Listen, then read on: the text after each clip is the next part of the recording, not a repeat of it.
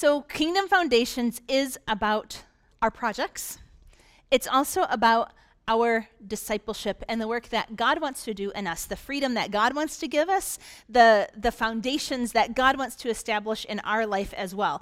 So cards are still coming in. I've had a few of you say, I still have my commitment card. I've been really praying about this, and I want to be turning that in. And today's our last kind of formal day to turn that in. And as Adam mentioned a few minutes ago, we will be making the big announcement next week about where we are and what moving forward looks like.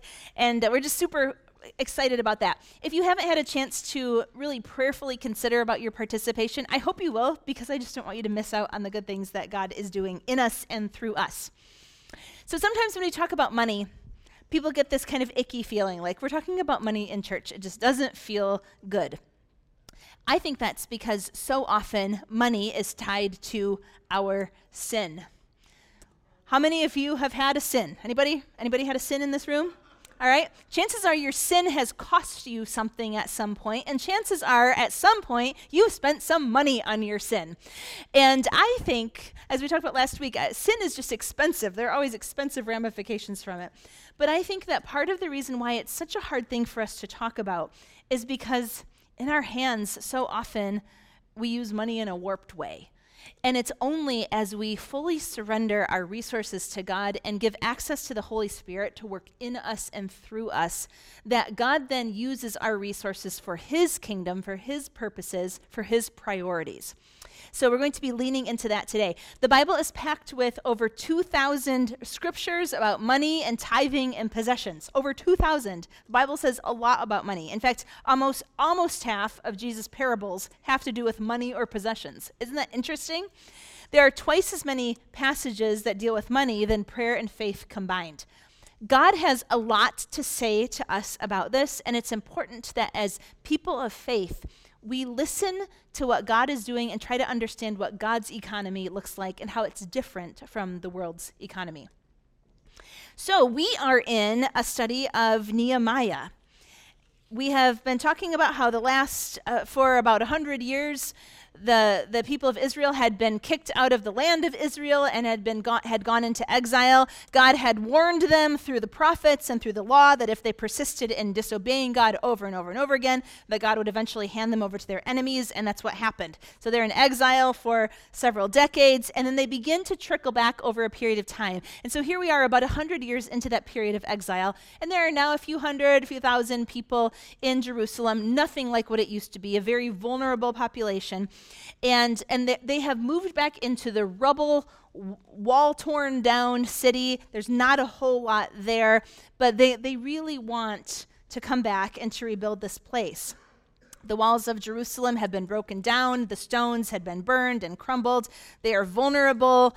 The people can't grow crops because the enemies just come and raid their fields and take everything.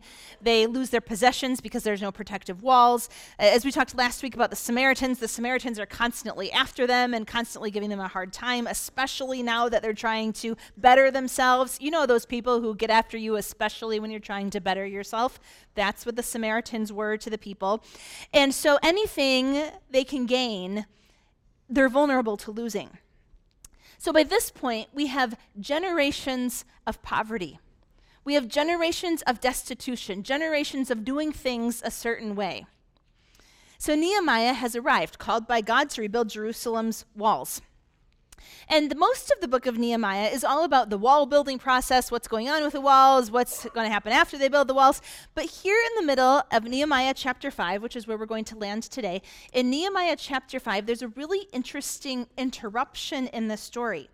They interrupt the story of the wall building to have an economic crisis and a community conflict. Now, this is not good timing. It's not good timing to have an economic crisis in the middle of a really big building project. But as you probably know from your personal experience, rarely do our financial problems happen at a convenient time. Usually it's when we're in the middle of other things and trying to focus elsewhere. Never a good time to have a financial crisis, and yet here they are. So if you have your Bibles, open them up to Nehemiah chapter 5, verse 1. Nehemiah chapter 5, verse 1. Now the men and their wives raised a great outcry against their Jewish brothers. Some were saying, we and our sons and daughters are numerous. In order for us to eat and stay alive, we must get grain. Others were saying, we are mortgaging our fields, our vineyards, and our homes to get grain during the famine. Still others were saying, we've had to borrow money to pay the king's tax on our fields and vineyards. Although we are of the same flesh and blood as our countrymen, and though our sons are as good as theirs, yet we have to subject our sons and daughters to slavery. Some of our daughters have already been enslaved, but we're powerless because our fields and vineyards belong to others. When I heard their outcry and these charges, I was very angry. I pondered them in my mind and then accused the nobles and officials. So here they are trying to build a wall, and the people come to Nehemiah. It says they raised a great outcry against their Jewish brothers. Who are they raising an outcry against? They're raising an outcry against fellow Jews, people who are living in Jerusalem with them. But they are nobles and officials. There's some sort of leadership type role that they have. And they're saying, these are the problems that we're having, Nehemiah. First of all, we can't get enough to eat. We are starving. There is a famine because Samaria is mad at us. There isn't any trade happening on this trade route. We're trying to build this wall. We don't have enough food. We literally are afraid we're going to die. It's that serious. We might die because we don't have enough food. That's really serious. If you've ever gone hungry, which I know many of you have here, you understand how it makes you feel this intensity of we have to do something now. I have to do something for my children now. They also say we are mortgaging everything. We're being forced to borrow. Everything is mortgaged. All the property, all the fields, all the land, all the buildings that I own, everything is being mortgaged at terrible rates. The interest rates are incredibly high.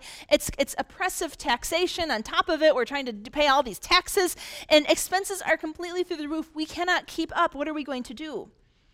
And they said, and furthermore, these government taxes that we have to pay to the Persian Empire, everything is so high. And not only are we borrowing money, but we're at the point of having our children be enslaved for work because we have nothing left but our children. In times of difficulty, everybody suffers, but the poor suffer the most. Beware of making bad decisions when you're in a desperate situation. So this is a protest about financial injustice. It's a protest of saying this is not okay. Just like the illustration with Pam and her mother. This is Pam saying, this is financial injustice. This is wrong. This is crooked. This is taking advantage. They are not serving us well. And I want you to know, church, because we are a community in which we have issues, we have difficult issues like this, and we have people being taken advantage of. There are a few words of wisdom that I want to share before we go back into the passage. Let me just pause for a minute. Some of you are familiar with payday lending. You've maybe heard about Check and Go. Anybody heard about Check and Go? Cash Connection, A1 Cash Advance. There's one of these just down the street from us. Advance America. These are payday lending institutions. These are, a payday loan is a fast, short-term loan that you can get. It's not hard to get one. They make it so it's easy for you to get one because they want you to get a loan because they want you to then be in debt to them. Usually it's for an amount less than $500. They specifically target communities without banks, which is the neighborhood we live in. They specifically target recent immigrants and those young adults and seniors and those who, one of the things I read said, those who are recently divorced, like just targeting people who are financially vulnerable, people with bad credit, specifically targeting poor neighborhoods. I put in my phone nearest payday loan, and this map came up. You can see we're at that blue dot, kind of around to that blue dot right in the middle there. And do you see all those dots and numbers that indicate the locations of the payday loans? If we were to zoom out on that, you would see hardly any other dots for payday loan institutions. You're not going to see that in Ada. You're not going to see that in Hudsonville. In fact, in Hudsonville, they have a bank. That's what comes up when you search over there. They got a bank. What they have targeted the city of Grand Rapids, and do you see how it specifically targets the southeast side, which is the most economically depressed area of the city? Do you see the targeting of the poor on this map? These are the locations of our payday lending institutions. These loans are targeted toward the most vulnerable, and they also take the most advantage of people. Last Sunday, Pastor Phil talked about the risks of credit card debt and talked about the high interest rates of credit cards, and was talking about some of the recent economic things that were coming out of the government. And one of the things he mentioned was that store credit cards in particular, like a Target card or other specific store credit cards, are at a very high rate of about 30% interest. And the state of the economy is such that they're probably not going to be coming down anytime soon. And he was giving a warning about using those cards and about the trickiness that it can get us into. So we were talking about 30% interest being a really difficult thing. Let me tell you about payday lending institutions. The interest that they charge ends up being about 300 to 500%. You should be horrified by that. Payday lending institutions are illegal in 12 states for a reason. It's a $7 billion industry. Somebody's making money off of this. And we think people who are vulnerable, people who are desperate, think, all right, I'm going to use one of these things because it's going to help me out in this time of year. They are targeting people who are desperate and are taking advantage of those who are most vulnerable. Another option would be, another thing to talk about is pawn shops and how pawn shops work. How a pawn works is you take a treasure, an item of value, something that has some value. You take it into the shop and you say, here, I'm going to leave my thing here. And then they're going to give you money for it. If you pay the money back, you can get your thing back. If you don't pay the money back, then you've just sold it really cheap. Usually they give you about 25% of what the item is worth. So if you have a $2,000 item, they're going to give you $500 for it. If you have an item that's valued at $100, they're going to give you $25 for it. And so it's already not a good deal. But then by the time that you pay interest on that loan, because you do have to pay interest, you end up paying a ton of money. The APR is about 200%. You end up paying a ton of money just to get back your item that was already worth more to begin with than what you ever got from it. And so we talk about these things. We need to talk about these things in our community because we need to help each other. We need to warn our brothers and sisters and people that we love, saying, these are not your friends. These are not helpful institutions that help you in your journey. There are other ways to do things. There are better ways to do things that can protect you. And God, the Bible is full of wisdom about don't get trapped by debt. Don't get trapped by high interest. The Bible knows how easy it is to fall into these situations and really encourages us, find a way out of these difficult situations. So, we talk about these things as brothers and sisters. Again, more of this in that conference that we're going to be doing in the spring. But I want you to know the gravity and how it can so ensnare people and trap people for years when we get stuck in these kinds of cycles. I think it's also important for us to pay attention to who's behind those things. I mean, Pam called out the name of the organization. She called out the name of the mortgage company. And I think as brothers and sisters, we help each other. And for those, Isaiah 10 says, woe to those who make unjust laws, to those who issue oppressive decrees, to deprive the poor of their rights and withhold justice from the oppressed of my people, making widows their prey and robbing the fatherless. The scripture says, woe to those people who are behind that. Woe to people who are participating in that. So, jumping back to Nehemiah. We have these nobles and officials, right? You got the regular ordinary people, and then you've got the nobles and officials. And if you're like me, the first time I read that passage, I thought, oh, there are those nobles and officials, those people in power, they're always corrupt, aren't they? Well, Nehemiah's in power. He's not always corrupt, by the way. He's actually a great example, so not always.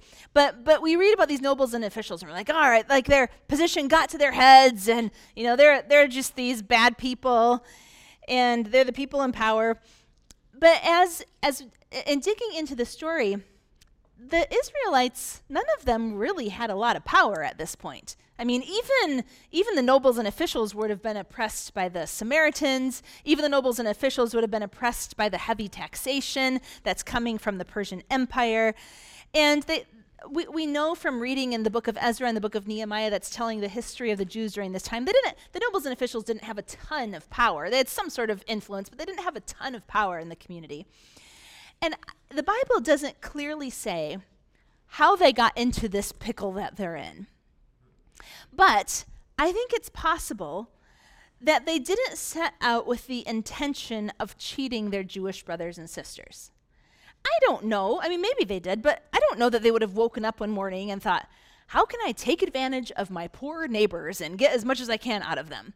It's possible that's what happened. But just knowing how humanity works and knowing that they were all trying to work together to build this wall, they're all trying to rebuild Jerusalem together, I just wonder if perhaps they were just feeling the financial crunch themselves. They were feeling the pinch of high taxes. They were feeling the dynamics of there's not enough food, things are scary. I've got to take care of my kids. I got to take care of my family, and I just wonder if they kind of just slipped into financial sin, just kind of found themselves there.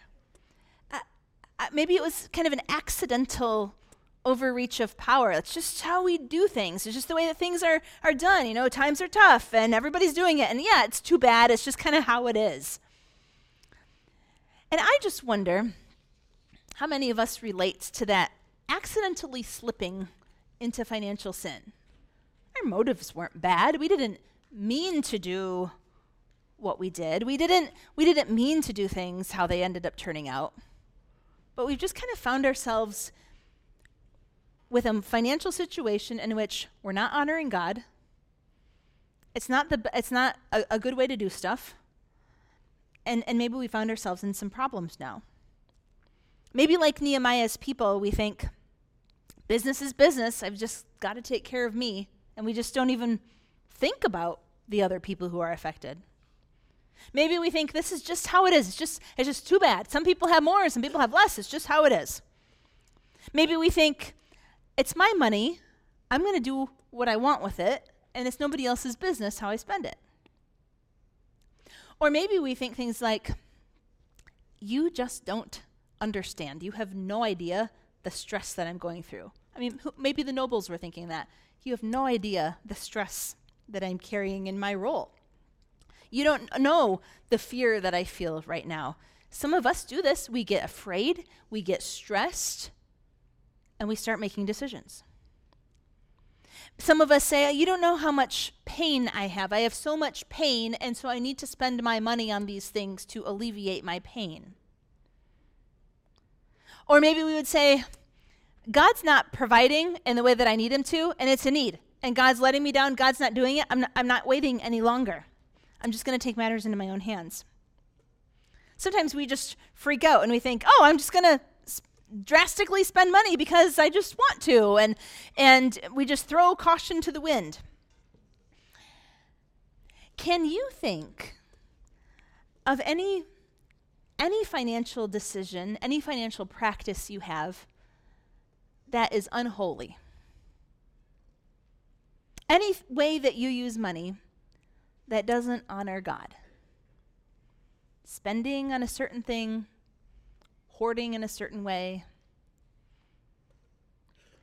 not using what you have, using what you have. Can you identify a financial sin that is part of your life that you currently have?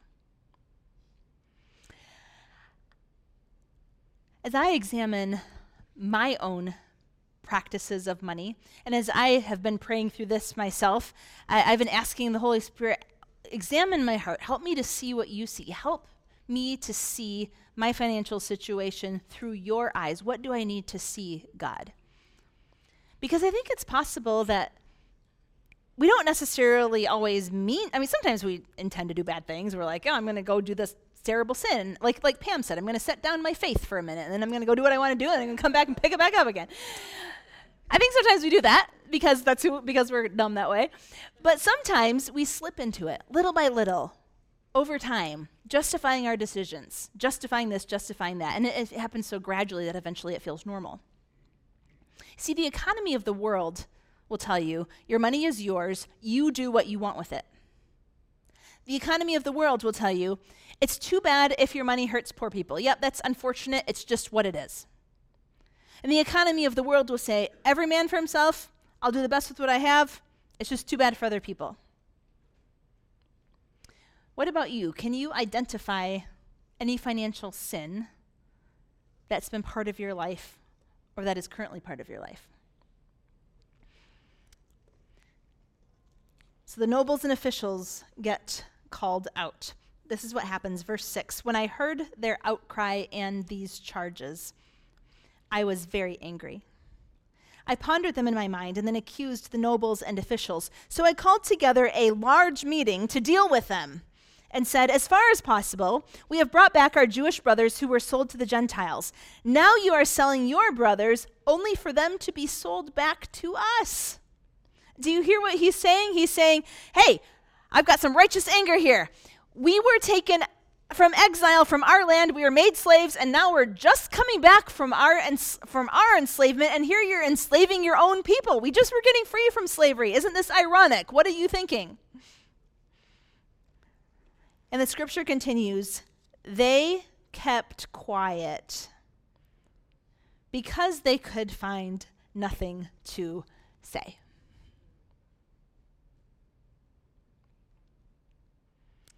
So I continued.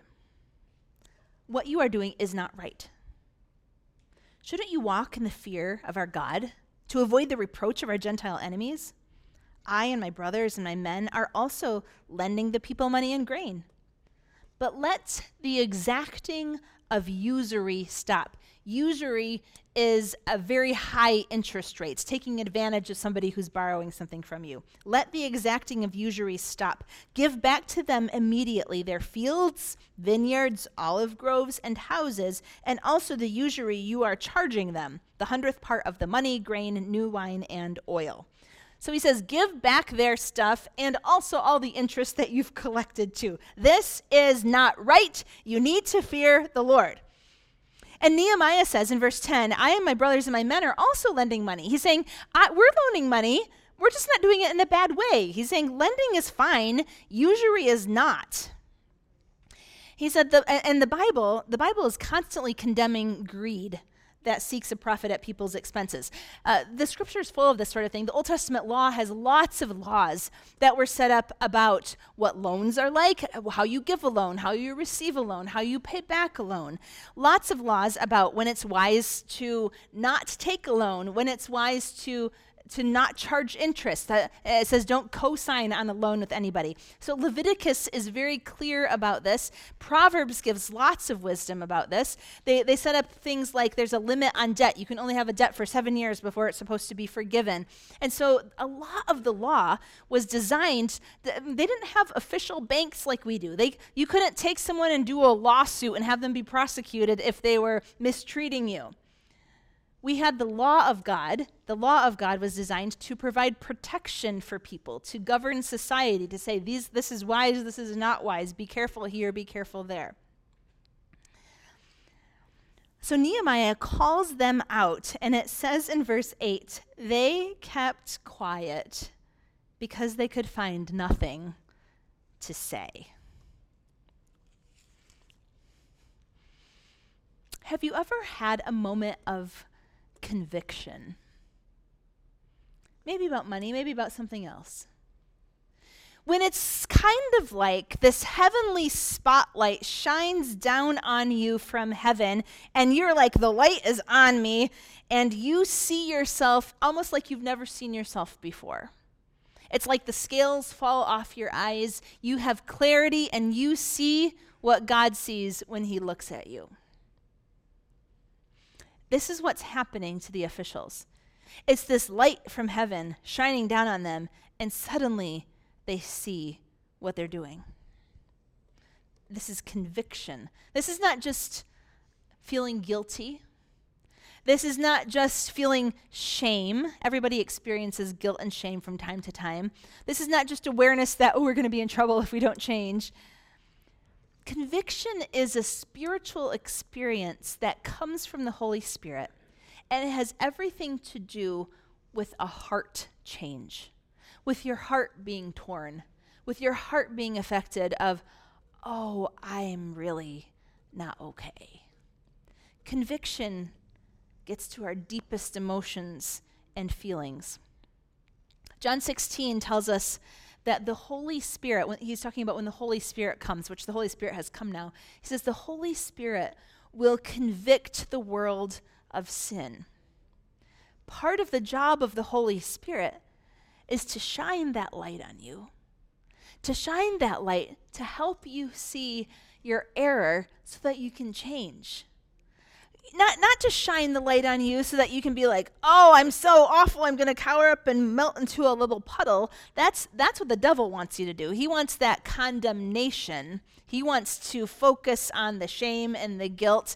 But the Holy Spirit is all about conviction, where there is that heart-cutting, poignant, intense moment of realizing, oh, I see myself as you see me, God. And then have that heart turn back toward God and say, I need your help. That's conviction, and that is an incredible gift of God to us. The Holy Spirit convicts us, and the Holy Spirit leads us to repentance. The enemy wants you to just grovel and melt. The Holy Spirit leads you to repentance. Romans 2:4 says God's kindness leads you to repentance. When you are in the wrong, when you're using money incorrectly, when you're spending it, you know you're not supposed to be in any of that stuff. You're messing around. You know you're being lazy with your money. You know that you're just being self-centered and you're not seeking God about any of this. You know you're there. And when the Holy Spirit breaks your heart over that, and then directs you toward God to reorient yourself, turn toward God and say, God, I need your help. That is redemption. That is the kingdom. That is the gospel. That is good news right there. We cannot be saved apart from conviction of sin. And I believe that one of the things God wants to do to us is he shapes us financially and disciples us financially with this focus that we're doing over the next couple of years. I believe that one of the things God wants to do is to convict us of financial sin, lead us to repentance, and I think that 2 years from now we're going to be a different church than what we are now because of it. So the nobles and officials have this moment, this spotlight moment. And they realize this isn't just business as usual. This isn't just, it's too bad, but it's got to be done. They realize this offends God. They realize, and it's self-seeking, and it's hurting others. It's ultimately hurting me too. And God hates it. And they have a choice here. They could say, well, I'm just going to kind of keep on doing what I'm going to do because I don't see another way. Or they say, I messed up. Sometimes we think we have to have the plan figured out of what we're going to do after we say we messed up. These people, they could have said, well, it's really too bad, but what are we going to do about the money? And what are we going to do about the stuff? And what are we going to do from here on out? And so let's kind of just work this out. They don't try to figure out the plan. They don't try to figure out the restoration plan. They just say, I'm wrong. And then God comes to them through Nehemiah and gives them a restoration plan. They say, I messed up. Nehemiah says, what you're doing is not right. You need to fear God. Stop doing what you're doing. And then he says in verse 11, give back to them their fields, their vineyards, olive groves, and houses, and also the usury you are charging them. So practically, this is what this looks like. Nehemiah is telling them these things. Here's what they do. The nobles and officials, they go home. They get into their money box that they've got under their bed. They pull out their money box from under the bed. They open up. They've got this bag of coins and this bag of coins. And they go and they take this and they say, all right, I just cleared out all of my income that I got from you and I'm giving it back. Oh, and here are the keys to your house.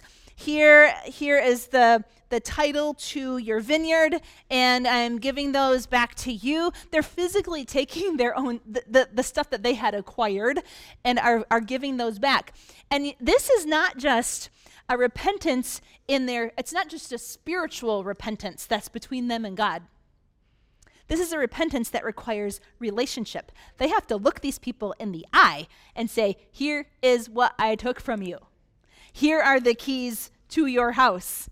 They are reestablishing relationship. Church, we like repentance when it's just between us and God and we can kind of keep all the embarrassing stuff silent.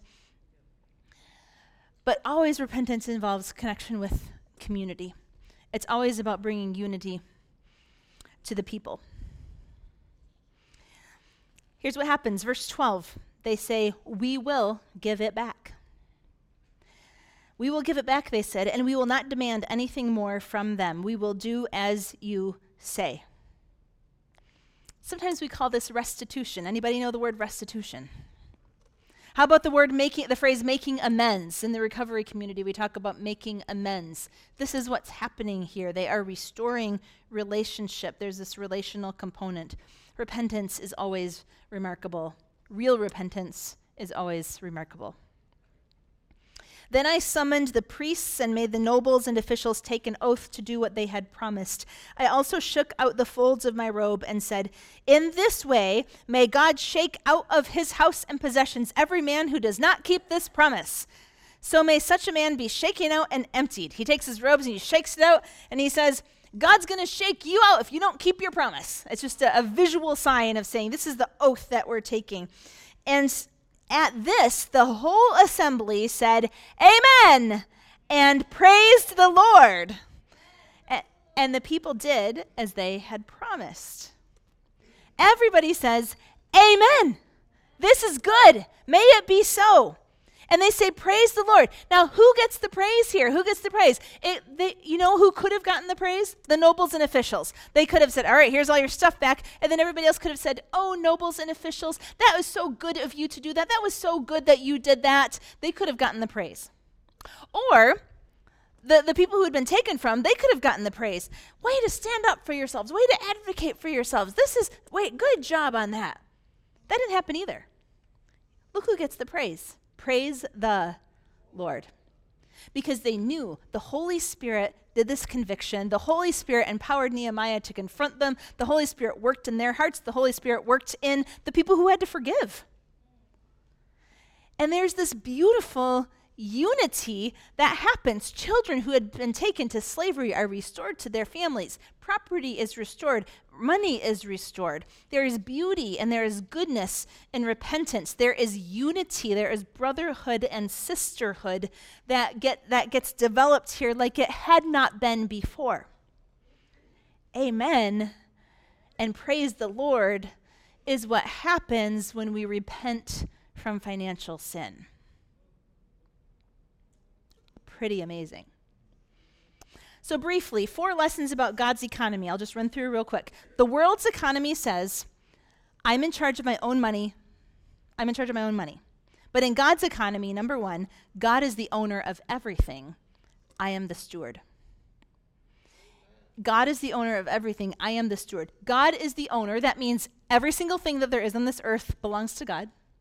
Steward means we're his servant. We're the one who manages God's affairs, and we spend on his behalf, we buy on his behalf. We are the ones who manage what God has. God is the owner, we are the stewards, and the owner's agenda is the only agenda that matters. What God wants to get done is the only thing that matters. So stewardship, sometimes you've heard the word stewardship. We're going to be talking about this in a couple weeks on Thanksgiving weekend. But stewardship is not the same thing as giving. Stewardship is not about what we give. It's about what we keep. It's about how we manage and use what God has entrusted to us. We talk about tithes and offerings at City Life. Tithes and offerings are a way of living out God's mission for our church. God is doing a big thing in this world. He has a little piece of it that City Life is accomplishing as part of his mission, and tithes and offerings are a way that we participate with God in the mission that he has for us to do as a church. It's like we're building our part of the wall in that way. So every time we tithe, it's a turning back to God's economy. It's a reminding of ourselves that everything we have is from the Lord. And so we give him that first box of our gold boxes. We give him that first box. God is the owner of everything. I am the steward. Here's the second lesson. The world economy says, the poor are an unfortunate reality. But in God's economy, number 2, God gives special attention to the poor. God really loves poor people. God really loves vulnerable people. God loves everybody, but when you read the Bible, there is a special care and consideration that the scriptures talk about over and over and over again with the poor, the immigrant, the widow, the orphan. Over and over, we see the laws making provisions for the poor. We see God talking about the poor. We see God talking about how important it is to care for the poor. Proverbs 19:17 says, "He who is kind to the poor lends to the Lord." Isn't that beautiful? He who is kind to the poor lends to the Lord, and he will reward him for what he has done. Similarly, Isaiah 58 is our theme verse for this campaign. And part of that chapter goes like this: "Is not this the kind of fasting I have chosen, to loose the chains of injustice, untie the cords of the yoke, to set the oppressed free and break every yoke? Is it not to share your food with the hungry and to provide the poor wanderer with shelter? When you see the naked, to clothe them and not to turn away from your own flesh and blood?" Over and over, God communicates his particular love for the poor. The third thing is the world's economy says, once you've messed up financially, once you've really screwed up financially, you're always going to be dirty. Once you've declared bankruptcy, that's forever going to mark you. When you've lost it all in gambling, city life, we have had lots of city lifers who've been in that situation. Money laundering, theft, again, city lifers have been in this situation. When you've defaulted on your child support payments, when you've taken financial advantage of others, focused on self-promotion at the expense of others, the world's economy says, once you're in this kind of trouble, that's just your life.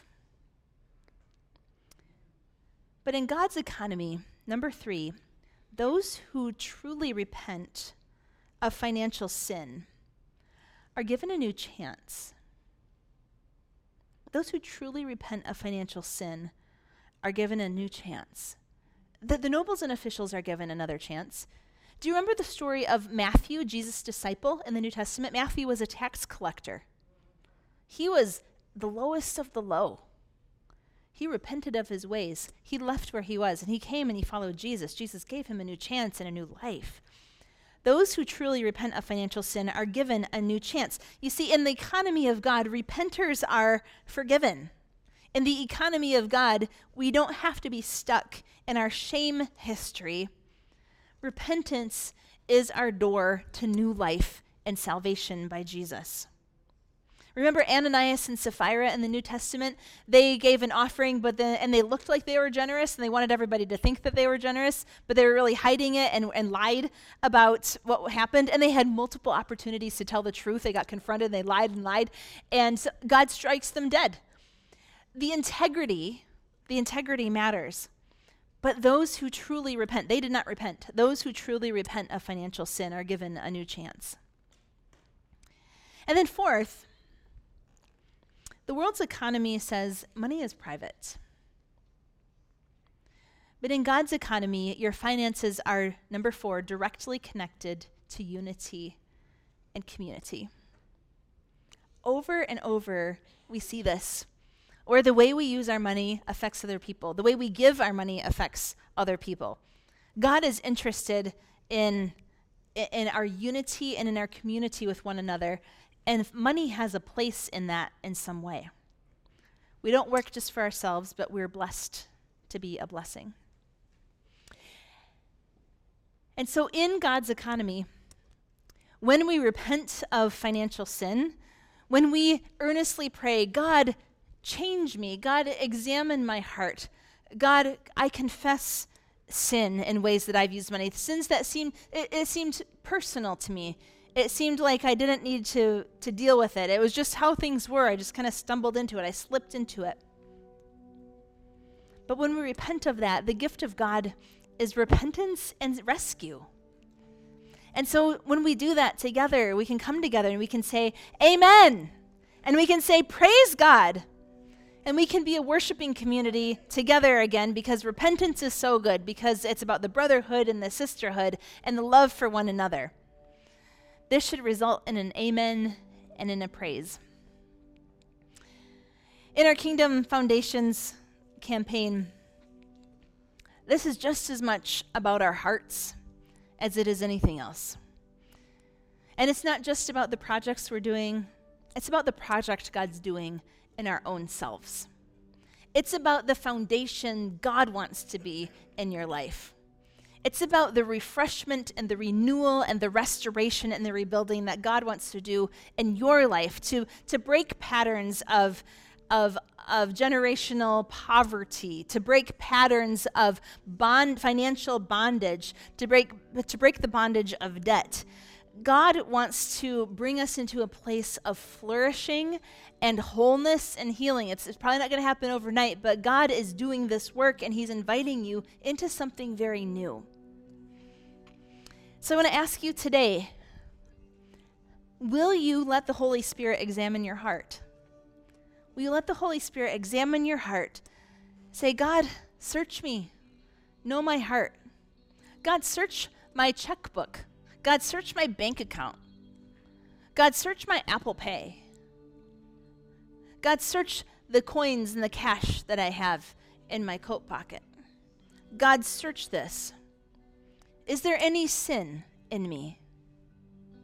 How can I give a holy use to your resources, God? Do you need to let God be in control? Do you need to love the poor more and do you need to ask God to break your heart for the poor? Is there any financial ungodliness in your life that you just need to let God explore? Do you need to consider ways to give generously? What's your action step? Because you could all just leave now and leave and think, oh, good, I'm glad that's over. I don't have to think about that anymore. But what action step might the Holy Spirit be inviting you into? What's next for you? What does God want you to do today in response to this? Because this whole Kingdom Foundations thing isn't just about our projects, it's about what God's doing in us and the journey he's got us on. And so, Lord God, we do come before you today, and we do say, those of us who have courage, say, search me, O God. Search my finances, O God, and know my heart. See if there is any wicked way in me, and lead me in the everlasting path. Lord Jesus, I pray against the condemnation of the enemy and pray that the messages of shame and condemnation will be silenced, and that instead you will give us the gift of your Holy Spirit's convicting, that we will be cut to the heart where we need to be cut to the heart, that we will restore and return what needs to be restored and returned, that we will avoid foolishness and instead seek wisdom. Lord, I pray that your kingdom will come on earth as it is in heaven, particularly in this area of our money. We ask for your help. We surrender our control, and we say yes to you. In your name we pray. Amen.